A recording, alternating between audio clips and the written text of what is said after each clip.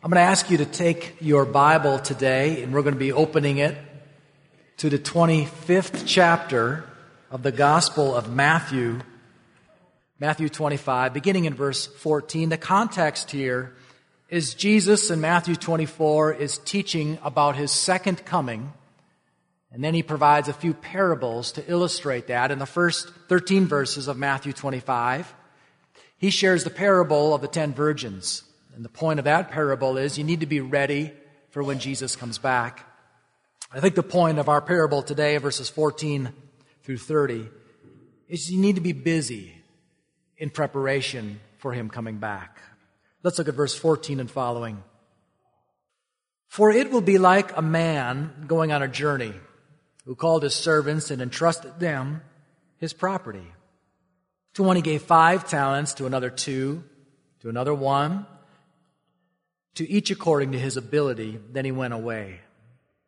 He who had received the 5 talents went at once and traded with them, and he made 5 talents more. So also he who had the 2 talents made 2 talents more. But he who had received the 1 talent went and dug in the ground and hid his master's money. Now after a long time the master of those servants came and settled accounts with them. And he who had received the 5 talents came forward, bringing the 5 talents more, saying, Master, you delivered to me 5 talents. Here, I've made 5 talents more. His master said to him, Well done, good and faithful servant. You've been faithful over a little. I will set you over much. Enter into the joy of your master. And he also who had the 2 talents came forward, saying, Master, you delivered to me 2 talents. Here, I have made 2 talents more. His master said to him, Well done, good and faithful servant. You've been faithful over a little. I will set you over much more. Enter into the joy of your master. He who also had received the 1 talent came forward, saying, Master, I knew you to be a hard man, reaping where you did not sow, and gathering where you scattered no seed. So I was afraid, and I went and hid your talent in the ground. Here, you have what is yours. But his master answered him, You wicked and slothful servant, you knew that I reap where I have not sown, and gathered where I scattered no seed. Then you ought to have invested my money with the bankers, and in my coming I should have received what was my own with interest. So take the talent from him and give it to him who has the 10 talents. For to everyone who has will be given, and he will have an abundance. But from the one who has not, even what he has will be taken away. And cast the worthless servant into the outer darkness. In that place there will be weeping and gnashing of teeth. Father, I pray for your understanding now over these I think a familiar parable for us. Help us to see the truths that you want us to do. And then may you help us to apply these. In Jesus' name, amen. In the winter, this past winter, our family went to Florida for vacation. We were there for a handful of days. And while we were at Panama City, I couldn't help but take notice of the beach homes there on the beach. They were all up on stilts, or these wood pilings, right? And you probably know what I'm talking about. If you have a bulletin in the sermon outline, you see a picture of what that looks like. They are supports. They are intended to protect that home from the elements of the storms, of when the water gets high and the waves come crashing on to the beach. This morning, as we look at this parable together, what I would like to do is take a different approach than I normally do.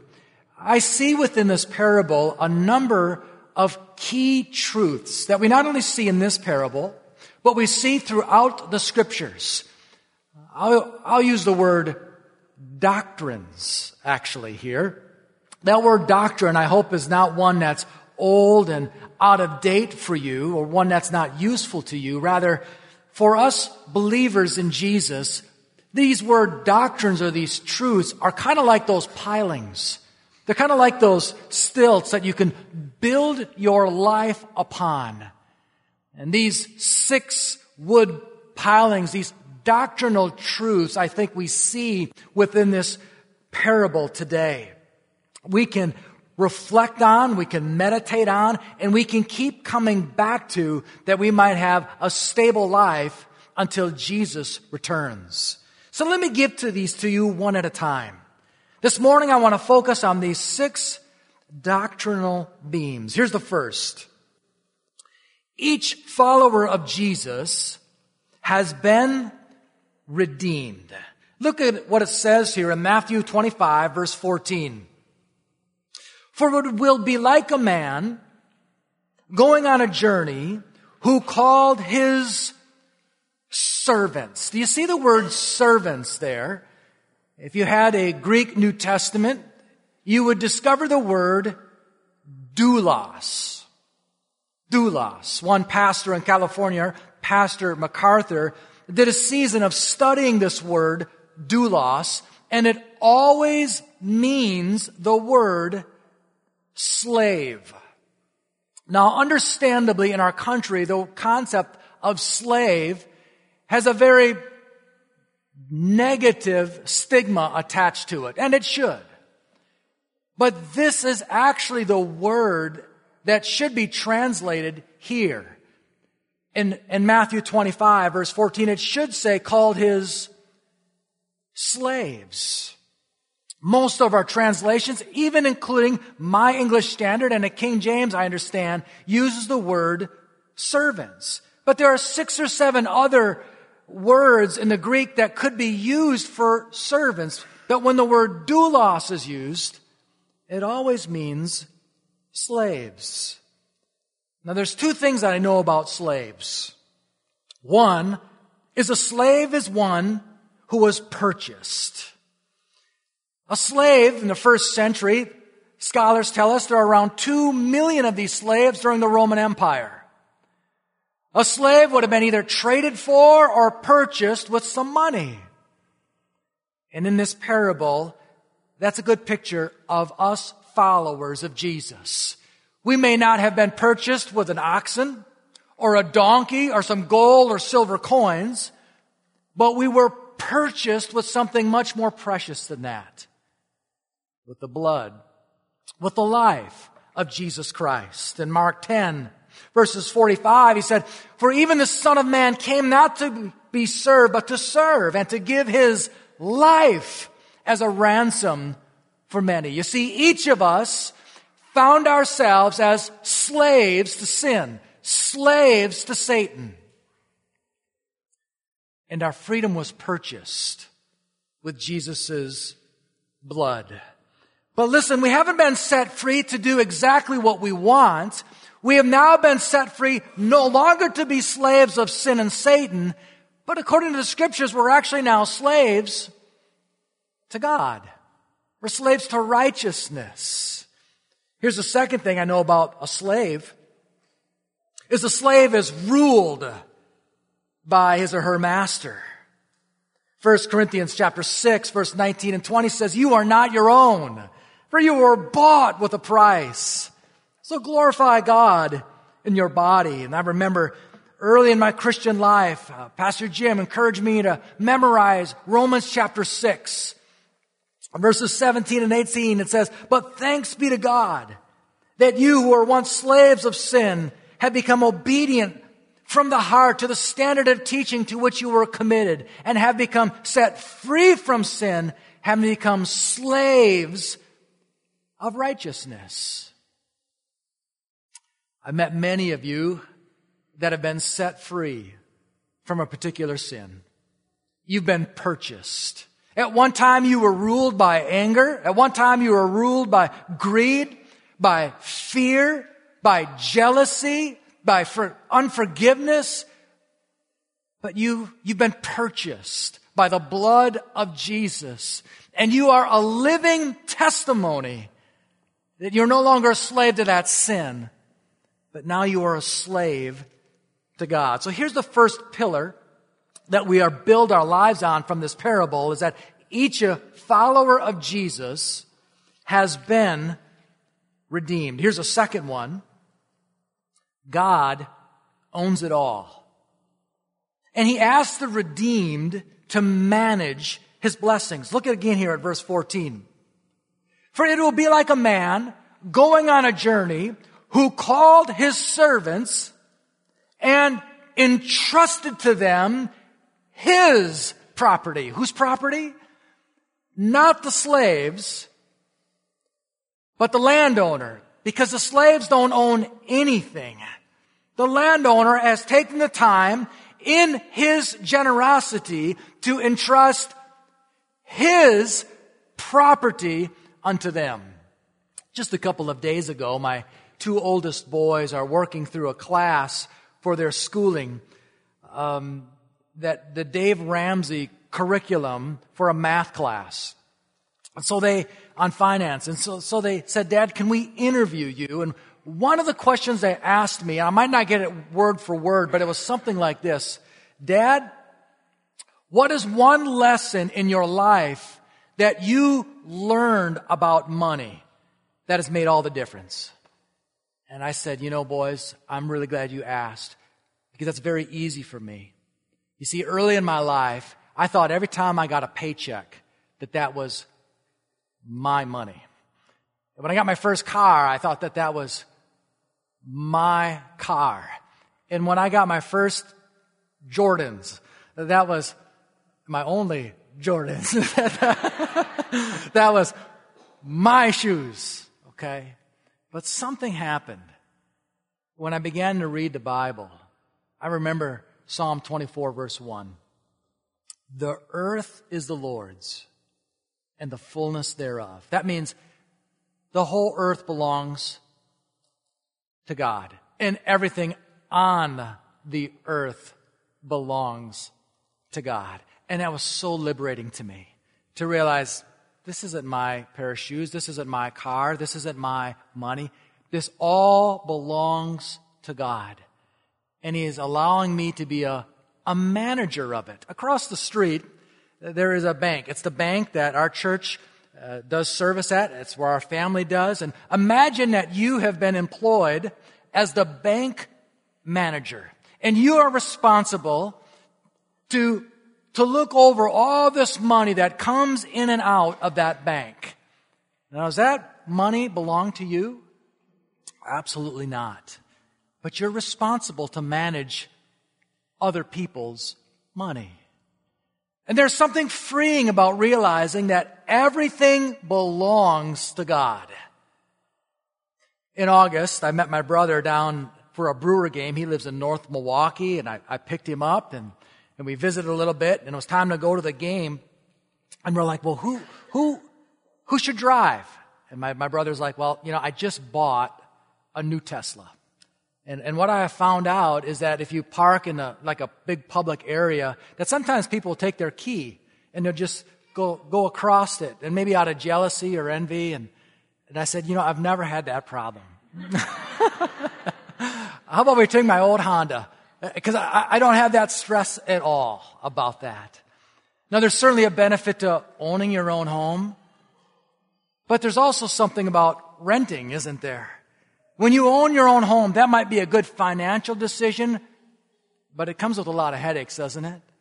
And when you rent, when you are just managing something, when the toilet goes out, when the furnace goes out, you talk to the owner and say, hey, you need to fix your toilet. You need to fix this furnace because it's not mine. It's actually yours. So the second truth that we see here is that God owns it all.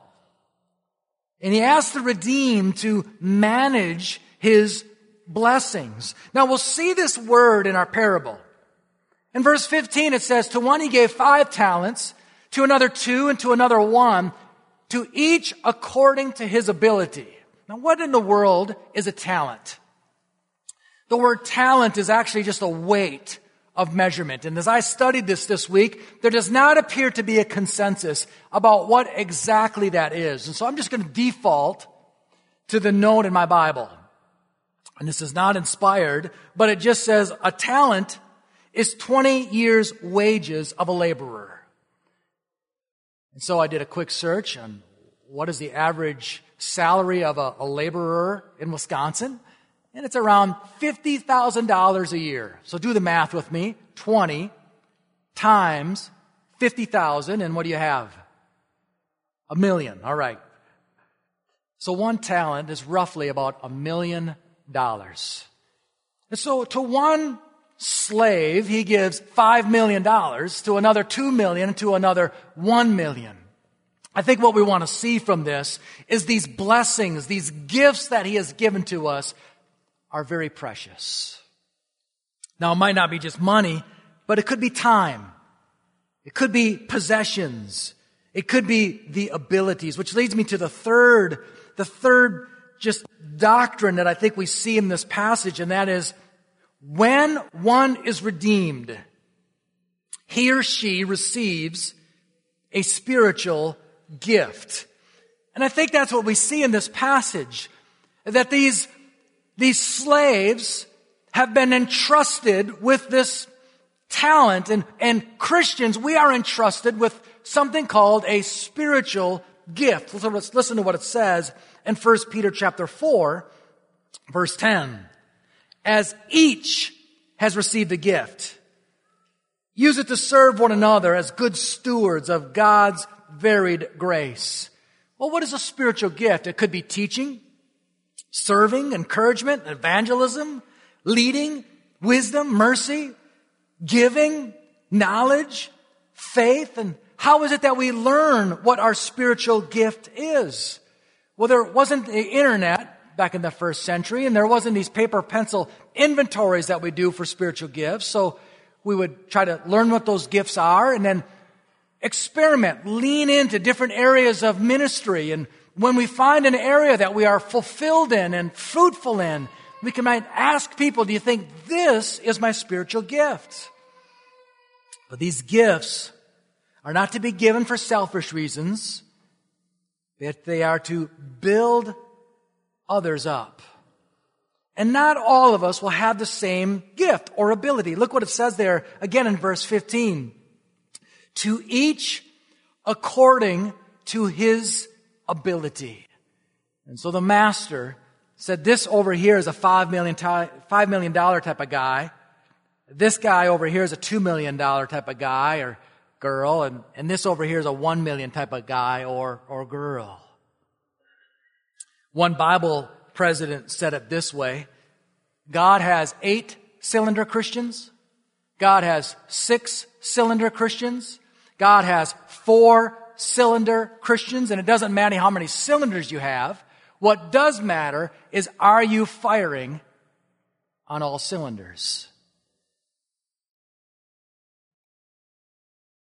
So let's consider the fourth thing then in our pillars, these things that we're building our life on, and that is Jesus is returning for his redeemed.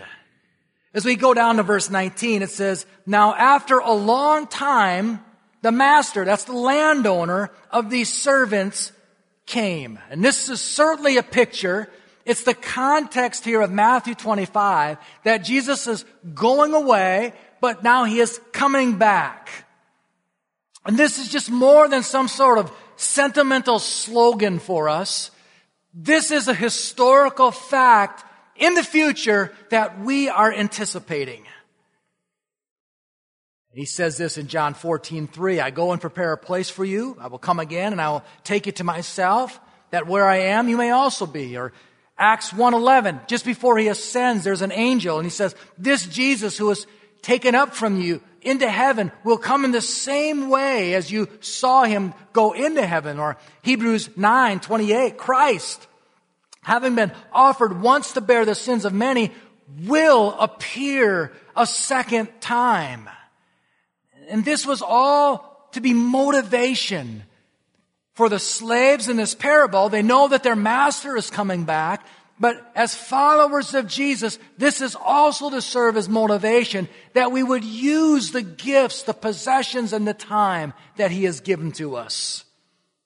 Which leads me to the fifth of these pillars of doctrine, and that is, those who are redeemed will be judged. Look what it says here in verse 19 and following. Now, after a long time, The master of those servants came and settled accounts with them.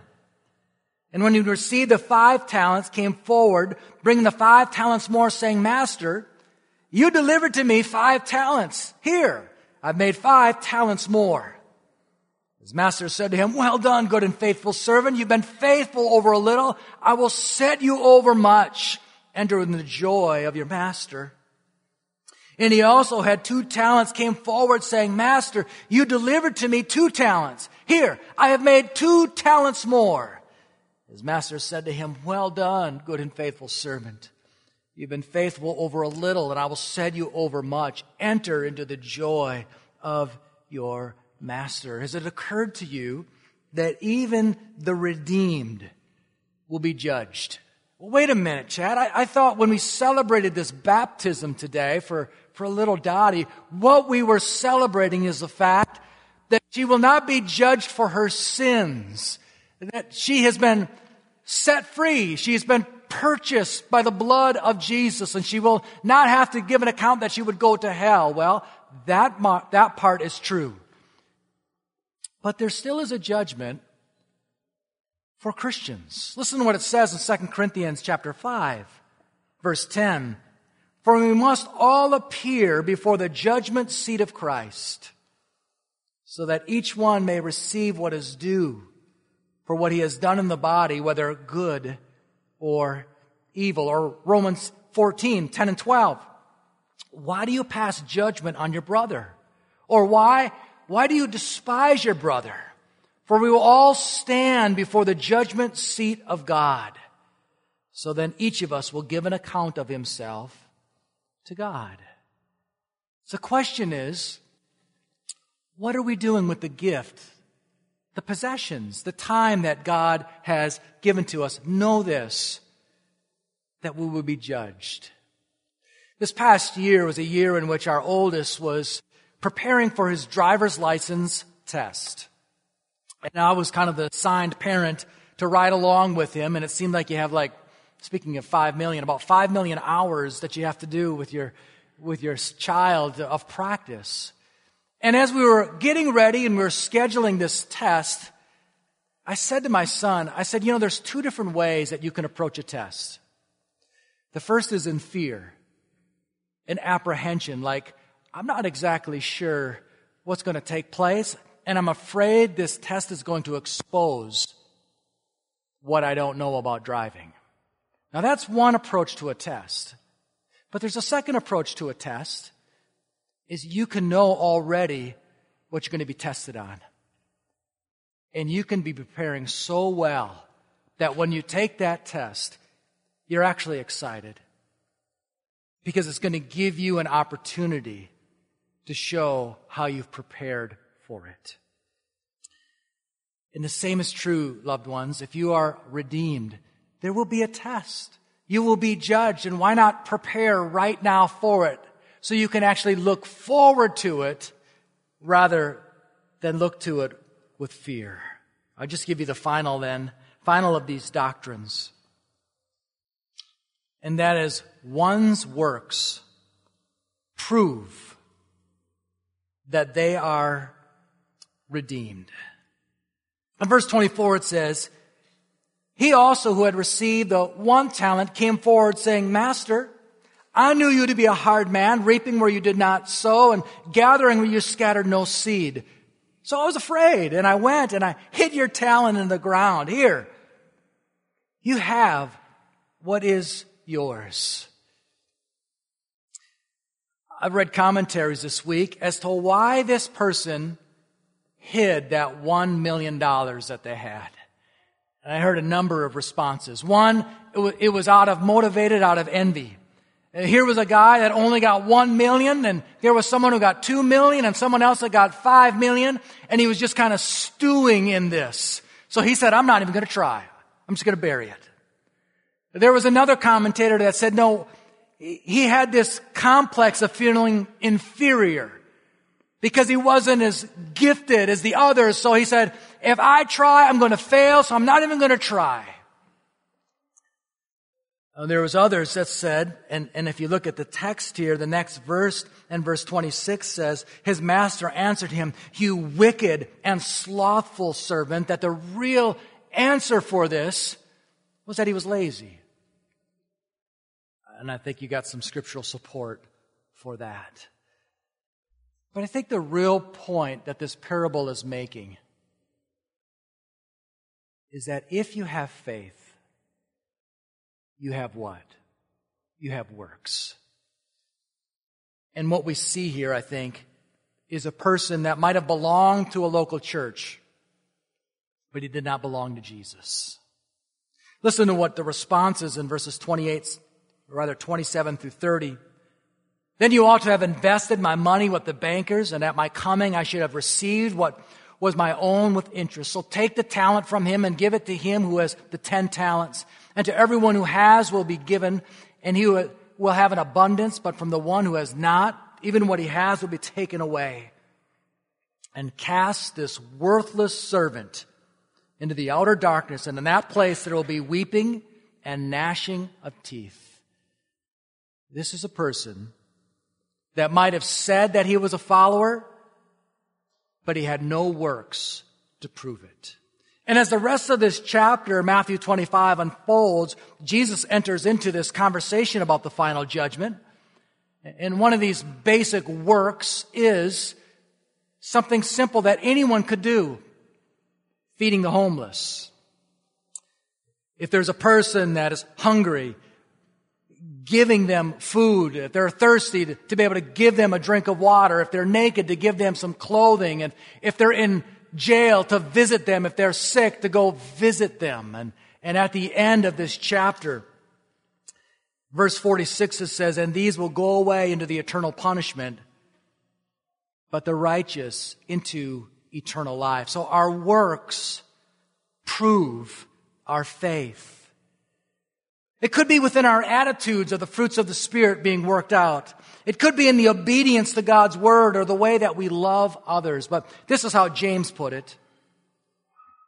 So also faith by itself, if it does not have works, is dead.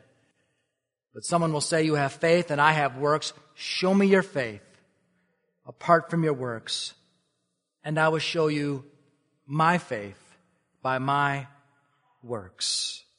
Let me just leave this little one-sentence application for you in the conclusion.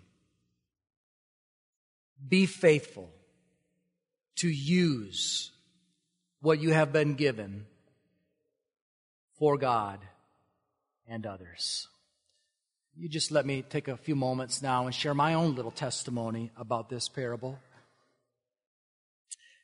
I've shared with you before that when I was in my mid-20s, graduated college, came to Green Bay, began to attend Highland Crest, and I think it was under Pastor Jim's preaching where I realized that being a Christian was not just simply being forgiven, but to be redeemed was to be purchased.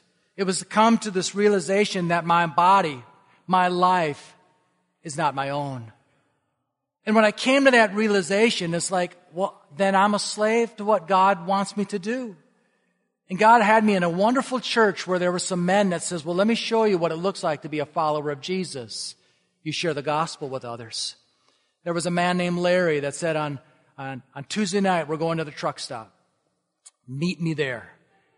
And he gave me a stack of literature of the gospel.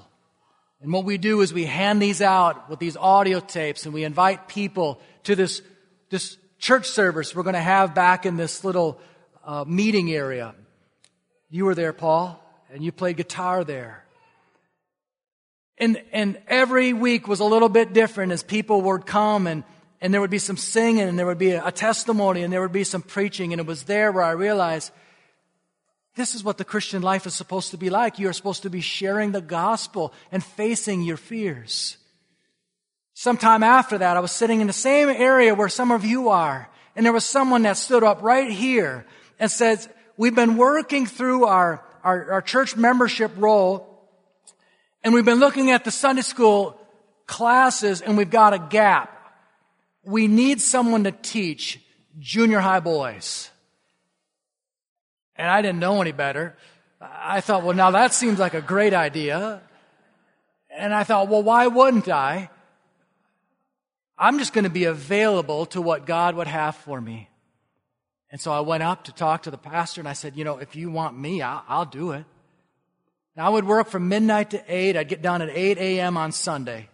I'd go home, and I'd shower, find whatever clothes I could, put them on, and I'd pour out my heart, as clumsy as you can imagine, to these junior high boys. Then I'd come up here for the worship service and sleep during the sermon. That's not true. Then something else happened. Someone said, that we have classes on Wednesday night.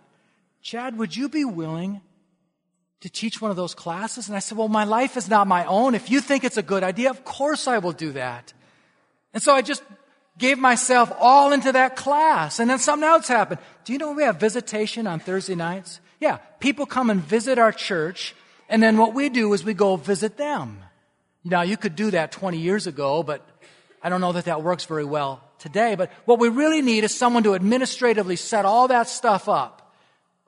And what you're really doing is helping people go out and share the gospel. And I thought to myself, well, why wouldn't I do that? So whatever opportunity, as small as it was, I said, of course I will do that. And I gave all of myself to that. And then something happened that was so remarkable that I think about it, I think almost every week of my life since. I was sitting right over here on a Sunday morning, and I sensed that God was calling me into the ministry. And I thought, why in the world would you take someone like me? But my life is not my own. And if you would want me, I will try to be as faithful as I can to this prodding that you are giving to me. So yes, of course I will do that. So I moved down to Fort Worth, at that time one of the largest seminaries in the world. And there were a whole bunch of preacher boys there. And First Baptist Dallas was not asking me to come and preach. Nor was Prestonwood. In fact, no one was. And I sit in chapel and I would just say, God, whatever you want of my life, I will go. And so someone came and talked about going to China. And I said, God, if that's what you want, I will go like right now. And so I went. Someone come and talked about India. We need people to go to India. God, if you want me to go to India, I will go like right now. And I did. And someone said, in spring break this year, what we want is some of you guys to go and do preach revival meetings all throughout the country. And I'm like, I am so ill-equipped for that. But God, if you want me to do that, of course I will do that. Why wouldn't I do that? My life is not my own. And so I would go to upstate New York and preach here or there and just make a mess of things, but I was doing the very best that I possibly could. No one would ask me to preach. Why would they? So one day someone comes in our evangelism class, and he was a trucker. And this trucker says, you know what? We've got an open door to Covenant Transportation. It's a company of semis. And there's a terminal in South Dallas. And what we really need is some Christians to go there and just share the gospel with these truckers.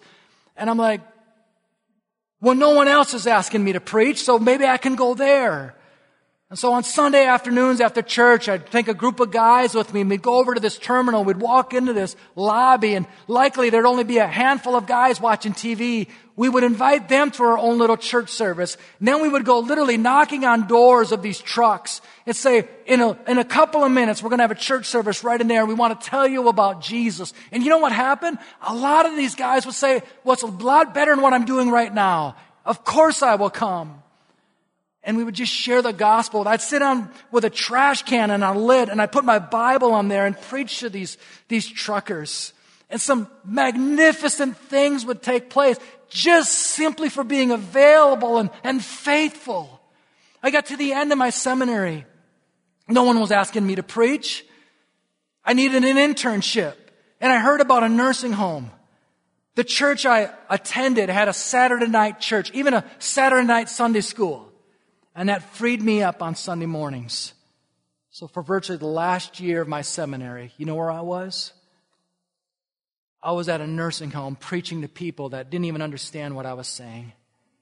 And I was pouring out my heart. I preached multiple services.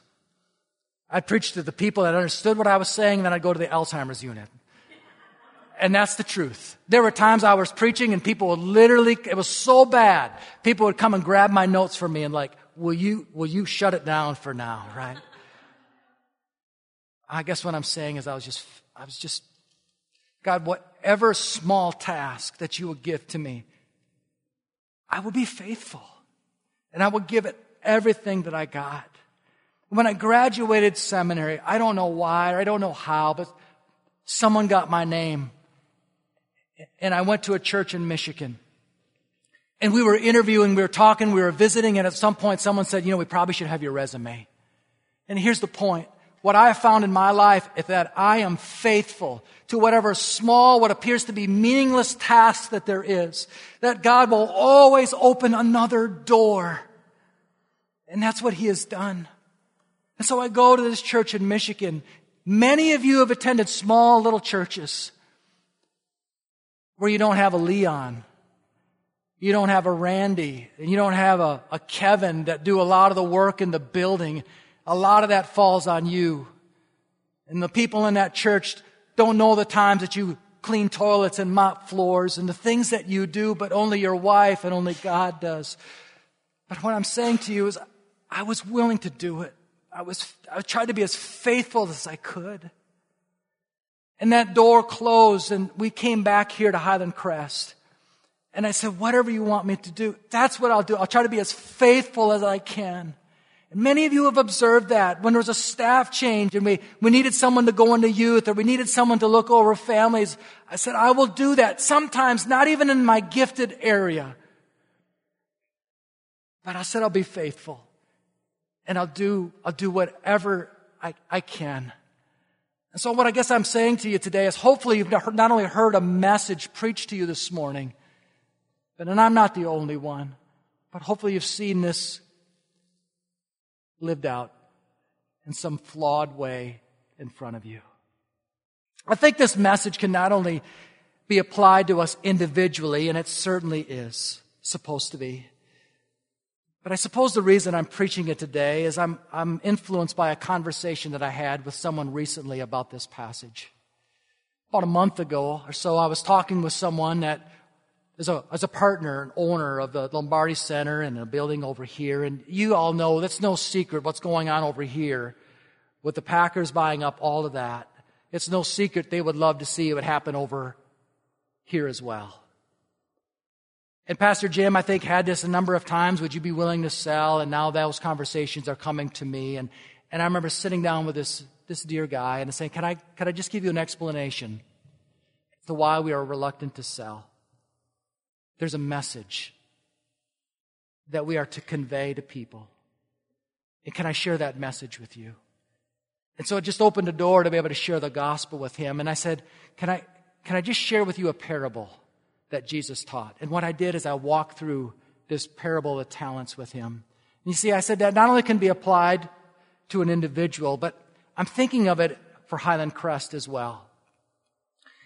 In some way, in God's providence, somewhere around in 1956 or so like that, the forefathers of our church purchased this land. They probably had no idea that this farmland would become as valuable as it is. But I think over the years, we've felt a certain responsibility to be good stewards, managers of this land. And we have a very unique location here. Now, I didn't say this then, but I think about it today. I love sports. And I go to a Brewer game, and there's no church in that area. I love the Bucks, and I go to a Bucks game, but as best I know, there's no church in that area. And I love the Badgers. I'm not planning on going to any games this year in light of last night, but I love going down to the football as well. And as far as I know, there's no church in that area. We have a unique location here, don't we? And maybe I'm a little biased to say that we may be as unique of a church as there is in the state of Wisconsin for our location. And I told this man, I think we have a responsibility to maximize that. He said, I understand. So can I just give you one point of application right now, not just for you individually, but for our church? Here's what I'd like us to do. It's something we've never done as best I can tell. 2 weeks from today is the Packers' first home game. I don't even know who they play. Could we have our normal format of Sunday school from 9 to 10? Could we do our worship service start at 10:15 like we always? But could we do an abbreviated service and go from 10:15 to 11? And let's have a service in which we are singing. Let's have a service in which we are being preached to and equipped. And then from 11 to as long as it takes, 12:30, take advantage of our location and go out and share the gospel. There's a sign-up sheet in the hallway there, 4 different things.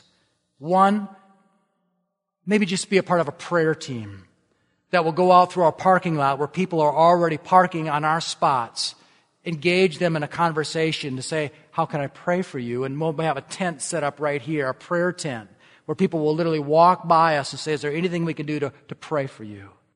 A second team for like food or water, where we'll actually be a blessing to people that are taking the parking spots over here and see if we can be an encouragement to them. One tenant over in the Lombardi Center has asked for permission because they're having a little block party over there. I said, sure, we'll meet you over there.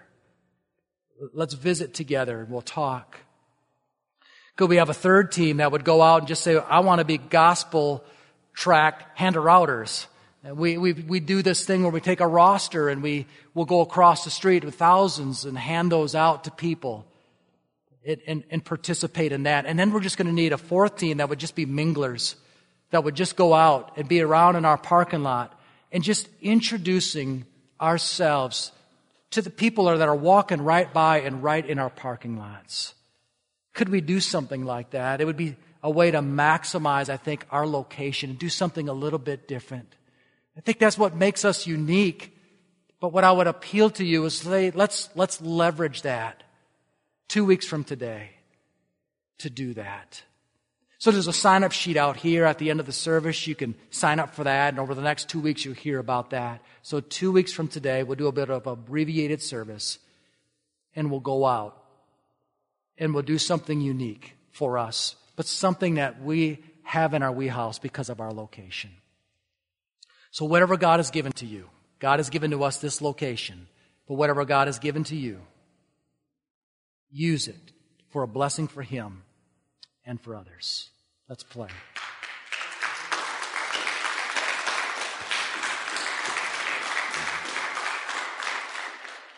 Father, we thank you. We thank you, Lord, for the blessings that we have. As we look at this passage of Scriptures, we see us. We don't just see servants, we see slaves that have been purchased. Not with gold coins and silver or oxen and donkeys, but with the precious blood of Jesus. We see us ourselves where we've given up the freedoms and we say, we belong to you. You are our master. We see that everything belongs to you. And we're just mere stewards. We're reminded that Jesus is coming again. And we want to keep our eyes to the heavens. We're reminded that there will be a judgment that comes. And help us not to be afraid of that. Help us, beginning today, to say, here are the resources, the time, the talents, the gifts. They're yours. Allow me to leverage them for an eternal treasure. Remind us then that it's not enough just to say, I have faith, but that faith must be proven by fruit, by works. We pray this in Jesus' name. Amen. Would you stand with me and let's just sing this song of invitation. If you want to come here and pray at the altar, you can do that.